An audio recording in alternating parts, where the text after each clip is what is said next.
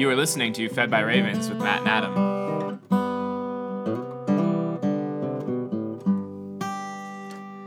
Good morning, Matt. Good morning, Adam. Welcome to day 335 and 336 of Fed by Ravens, where we are talking through every chapter of the Bible in a year. We're glad you're with us. We are rounding the corner in the last month. We're in month 12 of this awesome endeavor, and let's just get to it, man. Today's OT is... Our Old Testament for today is Daniel chapter 7 through chapter 9, verse 19. So Daniel does a little jump back. Jump back. He jumps back. So if you're reading along, we just went through all the way through Daniel and the Lion's Den, and that's with Darius, the leader of the Persian, the Medes. And they've taken over what we all thought up until this point would be the impenetrable Babylon. And so the whole world is like crazy right now because the impossible has happened. And now Daniel, in his book, in his kind of writings, he goes back to before Darius. Yes, he jumps back to Belshazzar, who saw the writing on the wall. Right. So the theme of the rest of these chapters are now dealing with Daniel's own personal visions he's received from the Lord. Before, it was his dealings with the authorities of the kingdoms that were ruling at the time, and maybe their visions that they saw. But now he is dealing with his own personal visions from God. Yeah, and so there's going to be two crazy visions. One with three different animals and some kind of unnatural creature. And then his other one, he has another vision, which is going to be when he's awake, he sees the ram and the goat. Yes. So we're just breaking those up. So two visions for the people of God, right? Yes. Or no, the one's for the world, and then the next one I say is for the people of God. Yeah. So let's go to the one kind of for the world. Yeah, so this one actually parallels the vision that Nebuchadnezzar saw with the statue of the four metals. Right. And so now he sees four beasts. The three are pretty identifiable as in Babylon, Medes, Persians, and Greece. So the lion with eagle's wings that are plucked, standing like a man with the mind of a man, sound familiar? Nebuchadnezzar and Babylon. Then the bear has three ribs in his mouth. He's devoured flesh. Yeah, so that could be like the Medes and the Persians, and then we have the jaguar or panther or whatever. And I had leopard in my... Oh, yeah. 4 wings, 4 heads, total dominion. Yeah, and that's the empire could be the empire established by Alexander the Great. And then the unnatural beast. The cyborg beast. Yeah, it has iron teeth. It stomps and breaks everything into pieces. There's 10 horns coming out of its head. Could be Rome. And then from the 10 horns comes a little horn, which kind of pushes out 3 other horns. Yes. And then has eyes and a mouth, speaking great and terrible things. Yeah. So, again, when you read Daniel, you have to understand the language that's being used. So it's vision. It's what's the word? Apocalyptic literature. So it's full of symbolism, and it's making Daniel sick to his stomach because what he's seeing is all the empires of the earth are going to be shaken up. And then over all the big ones, all the 4 heads, the 4 corners of the earth, basically on a political level, are going to be shook up. And there's this terrifying beast with horns that's going to come and straight up go against the people of God. Yeah, so he's just seeing like all these kingdoms rising and falling, but they're all persecuting and crushing the people of God. And one kind of identifier too is that the 4 kingdoms or 4 beasts come out of the sea, which is always a place of chaos. Right. Like that's like kind of a theme that's always like if you're coming out of the sea, it's like chaos and demonic. And then but the main point of all of this is he's seeing these nations, he's seeing these things happen, and they're scary, but he sees then God. He sees the Ancient of Days. Yeah, so I was just thanking God that he's spoken clearly to us now in Jesus. So when you look back, realize you're not missing out on, what am I missing out? It's the theme is God's in control. There is a great enemy out there against all nations. Right. Okay, so but then we know this because he sees the throne of the Ancient of Days. Yes. It's so cool. Like, it describes God again. You start to see, if this far on our last month of reading the whole Bible, you start to recognize these little words that in the past I just read over, like clothing as white as snow, fiery flames all around. And its wheels are burning on fire. So he's on a throne that has wheels, very much like what Ezekiel saw. Right. So it's like consistent.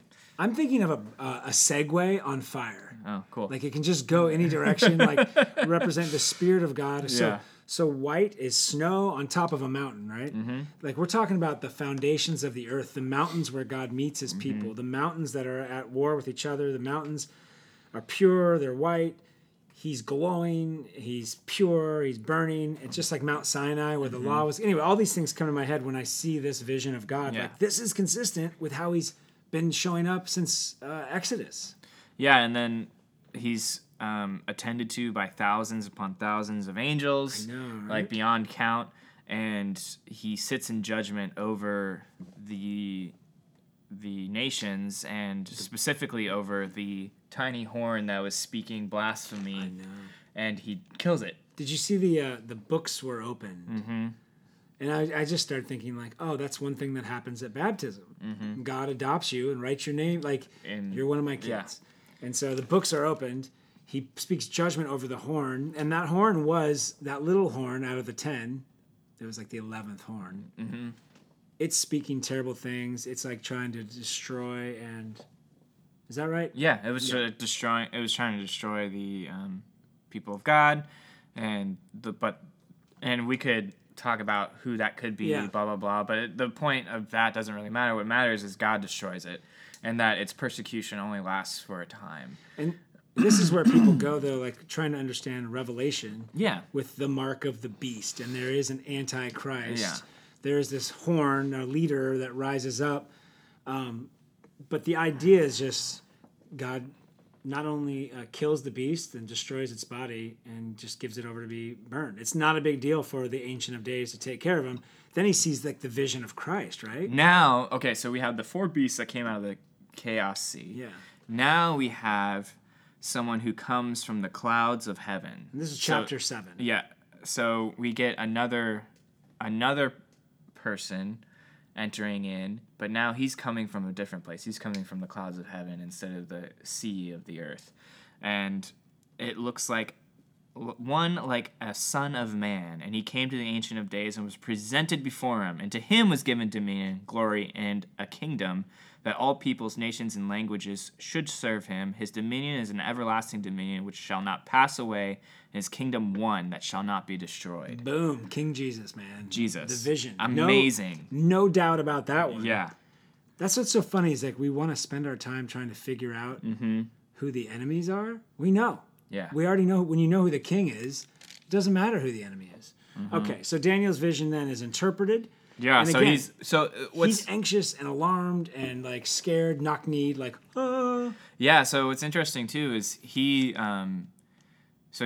God used him, the Spirit of God spoke through him to interpret all these other kings' visions, but he has his own vision. He's like, I don't understand it. And so he goes to one of the angels that's attending and asks, Probably Gabriel, right? yeah, like, hey, what's happening? Yes. And again, he just kind of describes like, okay, well, all of these are 4 kingdoms, but they look bad, but the Lord's going to destroy them. Right. And that's where and he'll set up an eternal kingdom. Right. He breaks it down. He's like, look, it reminded me of the meek shall inherit the earth. Mm-hmm. Basically, the angel's like, yeah, you're with the right king. Mm-hmm. And he does explain, this is where I guess the church, the historic church, has understood these next sections to describe what happens, or no, is that the next? That's the next section. Next section. Yeah, okay. yeah. Okay. The next section we get more. That's right. Specific, but this is like kind of a general. God rules. God rules. There are going to rise up kingdoms that will persecute God's people, but God is establishing an eternal kingdom with one who will reign forever and ever. Perfect. So that's like the universal Yes. application, vision. Yes. He gets a second vision. This one is, it's like he's not dreaming. He's not sleeping. He's awake. He's awake. And this one I thought was for the specific people. This is for the Jewish, the people of God, yes. This is for like the immediate history in between what we would call the intertestamental. Yes, that's what it is. Testamental period. That's right. And it's to give hope because, again, things are going to look out of control and things are going to look intense. Yeah. But God, again, is saying, I'm in control of all things.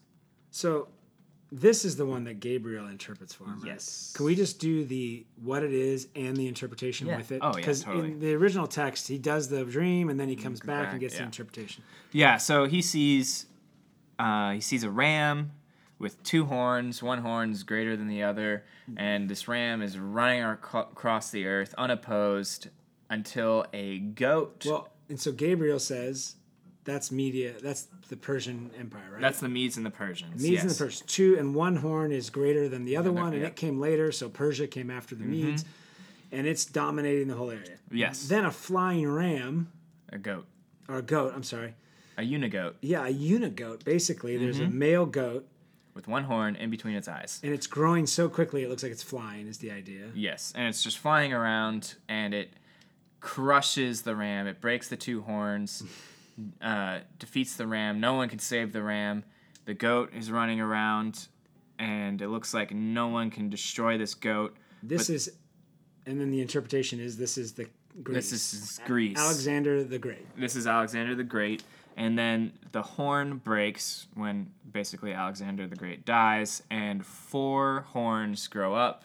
Because what we know from history is 4 kingdoms actually are established. There's 4 generals that break up Alexander's territory. And then wasn't there one of them? Yeah. So one horn turned into 4, and then there was a little horn that grew from one, and they became great. Yes. And that's the one that's going to trample the temple, trample the people of God, stop sacrifices, all this stuff. And it had like for 2,300 evenings, or it's like 7-year period.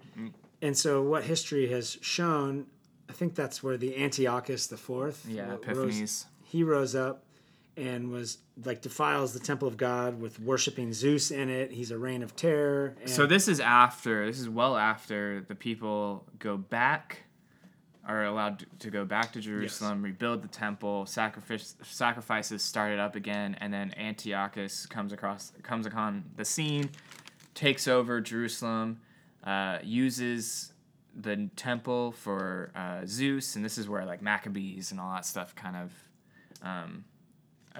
recounts this history. But and the question there, though, is going to be the people of God during this time are going to say, how long? Yeah, how long is this going to last? This vision actually is, it sounds weird, and again, in isolation, you're like, what? But this is what God has been doing since Jacob, like in Isaiah and Jeremiah, showing things that haven't happened yet to prepare you for the desert, to prepare you for the exile. And so we're right in the middle of it. But the idea, again, is that God is going to still be there. He's not, even though it's going to look like this to the people of God reading it much later, God will still be the one. He's going to appoint the end. And he's going to save his people. And he's going to defend. And he destroys, it says the little horn dies by no human hand. And in history, Antiochus goes insane and dies. There you go. Also, you'll see, I think, in Revelation, when you come back and look at light of Daniel, this could be describing heavenly battles that are going on, perhaps at the time of Christ. Yes. Like this could be happening in a heavenly reality, and it works itself out on an earthly reality. There's, like we've been saying with the prophets, there's an application for right now, and there's an application for future, spiritual. Yes. There's 2 kingdoms we live in. So that's what's so confusing when you read this with only one kingdom in mind. You have the answers. Christ is the answer. Right. And so we're looking back and seeing God's faithfulness to his people in exile to prepare them when things look bad. Hold on, I am in control. And chapter 9 is like a sweet little gem. Is it not? Oh my goodness. Okay, so we jump to like Darius again. Yes. And so the Medes have taken Babylon, and at this point, Daniel is going over with prayer and fasting over all of the prophetic writings and the law and all the scriptures that they're like all the scribes are now gathering. Yeah. And Daniel's going over them, and I'm realizing, Daniel didn't have access to Jeremiah away, right? Because he was in exile. It's too contemporary. Well, yeah, and he was in exile while Jeremiah was speaking and writing these things. Yeah. And so he finally now, it's like 60, 70 years later, has access to the writings of Jeremiah, and he's going over it and realizing, the Lord appointed 70 years for us to be in exile. And so now Daniel is doing what is an awesome corporate confession for the people of God. This is the great, this prayer is so beautiful. Mm-hmm. I mean, it goes through, and it works perfectly with reading through the whole Bible. You see everything in it, like the mention of God's steadfast and love, and then the forgiveness, and we've even referring back to, we deserve your curse. Yeah. I mean, like you told us about all of this stuff in Deuteronomy. Yeah. I mean, he goes back to, he starts with, I figured out we were going to be here 70 years. Yes. And for us to get out of this 70 years, like to complete it, he is leading like the nation, or wanting to, in let's break the curse, let's ask for forgiveness.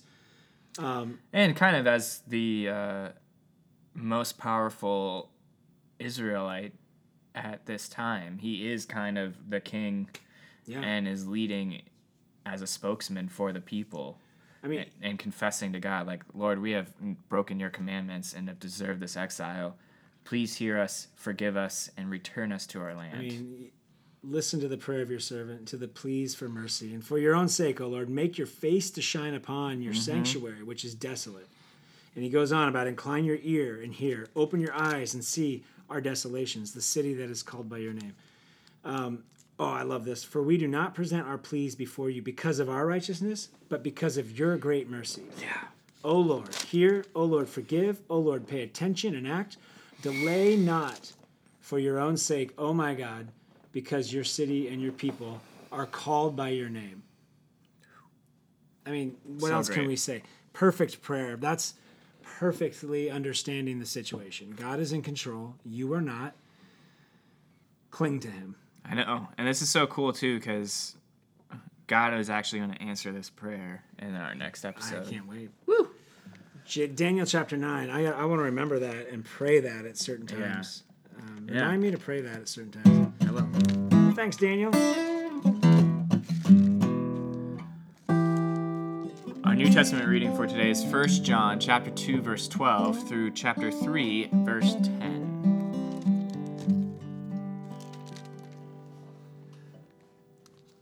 John, talking to people who he loves like a father, almost breaks down the family here in chapter 2, verse 12. He's like, I'm writing to you, little children. Again, this is a very fatherly.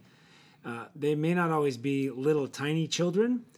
This could be to children, but it's also to children in the Lord. Yes. You're all new to the faith. Yes. And it's important to take that. When you come to faith or someone believes in Christ, look at them as newborn babes who need nurture and care. How else will they know these things if you don't love them and care for them? So he breaks it down with like, you're brand new into this, your sins are forgiven. If you're a father in this, you know the Creator who's from the beginning. A young man, you're strong. And then he cycles back around. It looks like a poem. It is a poem, yep. So fathers, you know from the beginning. Young men, you're strong. But the idea is that it's the word of God that abides in you. That's how we're going to overcome all the evil. Yes. Because the setup, I don't know, you want to give the setup, just to remind us the context of John's biggest battles right now are two extremes. Yeah, so either works righteousness, you save yourself through your own works, or you save yourself through secret knowledge. Which is so funny, not funny, but ironic, because when we today approach this book, if you approach this book looking for without context, it will make you feel like it is all works righteousness, or you'll somehow finagle it. I just need to know about Jesus and I'm good. or it'll be like, oh my goodness, I am not good because I'm still a sinner. And what we're going to learn is something more beautiful than all that, and that is that it's the word of God that abides in you. And we'll explain it's his righteousness, but it has to be protected. And so the way this word of God is protected for John right here is don't love the world, you guys. Like he has to remind them, like he has to remind us today that whoever loves the world, and by love the world, it means you're ordering your life according to how the world does. So what's important to the world? Is money, success, pleasure. Is that what's guiding all your decisions in your life? Then you are friends with the world. You are following you're letting the world set the agenda for your life, which sadly is very easy to happen. Easy, yeah. And he's like, the world, though, is passing away, and along with its desires, but whoever does the will of God abides forever. So he's like, we're part of a world that abides forever. Right. So that's kind of a law-driven statement, like, oh no, my life is kind of looking like that. And then he keeps going, and here's the bigger deal. Again, these books go so well together, like Daniel and now 1 John, because guess who 1 John brings up? Antichrist. The Antichrist. Yeah, and for John, it's antichrists, and he clearly defines it as anyone who is against Christ, who does not believe. So the word Antichrist, if you just, it's actually like instead of Christ. Yes. So anyone that points to anything like a way of salvation or a way of life that's instead of Christ. Right. Do this instead of Christ. Be better instead of looking to Christ. That's not from God. Because God, no matter where we're at, if we are doing well, we look to Christ. If we're doing poorly, we look to Christ. Right. We always are centered on Christ. And so anyone who's pointing you away from Christ is an antichrist. And the urgency is, John doesn't know when Christ is coming back. Right. But he's like, don't believe leaders and shepherds and prophets and pastors who are taking you away from Christ. Right. Christ is the eternal king whose kingdom is established and will reign forever. Well, let's just say that. Let's just say it then. The idea here is, and then we'll talk about the actual verses. He's going to say, like, do good things, but don't count on those good things. Right. And then the idea is, well, so I do nothing. No, don't do nothing. Right. So what do I do? And so here's the main idea. Is you don't look to your life for assurance of salvation. Like, oh, I've been pretty good. I haven't been bad with money. Right. Or my diet's been good. Or I haven't sinned. I'm doing all right. No, that shouldn't give you assurance. No. The same way, oh, I'm doing bad. I am doing those things. I don't even know if I'm saved. I keep doing the same sin. Don't look for that for assurance of your being lost. Right. He's saying you look to Christ for assurance, not your sin and not your good works. You look to Christ. And so that's why he's like, all the antichrists are telling you to look at your life. Yes. They're telling you to look at the good I'm doing or the good money that's coming in. Look at all that fruit. Or the bad I'm doing. Right. They're saying look at the fruit for assurance. I'm saying you look to Christ. And that's where he goes over and over again. You have been anointed by the Holy One. And you all have knowledge because you have the knowledge. You have the works. I write to you. He says I write to you like 3 or 4 times because he wants you to know the truth. I write to you about these things because I don't want you to be deceived. And then he says, now little children, abide in him so that when he appears, you may have confidence. And how do you abide in him? You practice righteousness. Oh, wait, so it's good works again? So then he goes on in chapter 3. No, this is what the love of the Father has given to us. We are children of God. We just are. By faith in him. Beloved, we are God's children now, and what will be has not yet appeared, but we know that when he appears, we shall be like him, because we shall see him as he is. And everyone who thus hopes in him purifies himself as pure. So he's saying, like, you, by faith, you are a child of God. But then he says, but if you keep practicing sin, see, you have to read the whole book, because he's cycling around. Because he's going back and forth between works righteousness and then just, well, cool, I said a prayer once and I'm good. And then he's like, so if you keep sinning, that's a problem. Little children, let no one deceive you. So practice righteousness. Yeah, and so when he says if you practice sinning or practice righteousness, again, it's not like if you practice righteousness, you're no longer sinning, you're sinless. He's already said if you say you're without sin, you're a liar, and you make God out to be a liar. He's already said that in chapter 1. Right. With the practice, though, it's the idea of I'm confidently just going to, I know God's law, and I'm going to confidently go against it because I don't care. Yes. He's like, no, that's not a good sign. Well, and he says, those who were with us left us, and we know they're not with us because they left us. But when he says with us, and he says righteousness, his definition of righteousness is the biblical definition, which is he believed God, and it was counted to him as righteousness. Right. Yeah. So, like, if you're practicing trusting God because you've sinned or because you've done good, you're trusting God, then he says, you are righteous. So whoever does not practice righteousness is not of God, nor is the one who does not love his brother. So he's like, true righteousness is to love God, and then he will produce love for your brother. And he'll actually give you love for God. Yeah. It can get confusing if you're trying to put the cart before the horse. You're trying to prove to yourself that you're saved. This book will crush you. Yeah. Or if you're trying to be licentious and do whatever you want and say, oh, I'm good because I believe, this book should crush you. Mm-hmm. This little book should assure you and comfort you if you can get the one idea. Look to Christ. Mm-hmm. That's how you practice righteousness, because he is your righteousness. Yes. That's how we stand before God in the righteousness of Christ. Look to Christ for assurance, my brothers and sisters. Don't believe the lies that want to take you away from that. Thanks, John. So today I'm going to read a Proverbs instead of a Psalm. I know we haven't been dealing with the Proverbs very much, but we only have so much time in this podcast. But today the Proverbs is really good and kind of lines up with what we've been reading about. So today's reading is Proverbs 29, verses 10 through 18. Bloodthirsty men hate one who is blameless and seek the life of the upright. A fool gives full vent to his spirit, but a wise man quietly holds it back. If a ruler listens to falsehood, all his officials will be wicked. The poor man and the oppressor meet together. The Lord gives light to the eyes of both.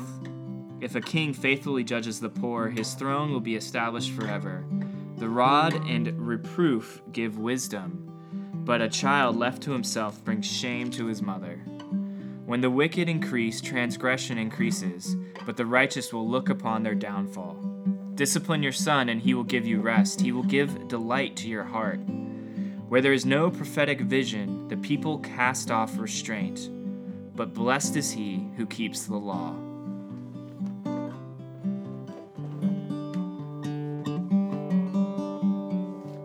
Boom. You've just been fed by ravens. Go in peace and serve the Lord. We will talk to you next time.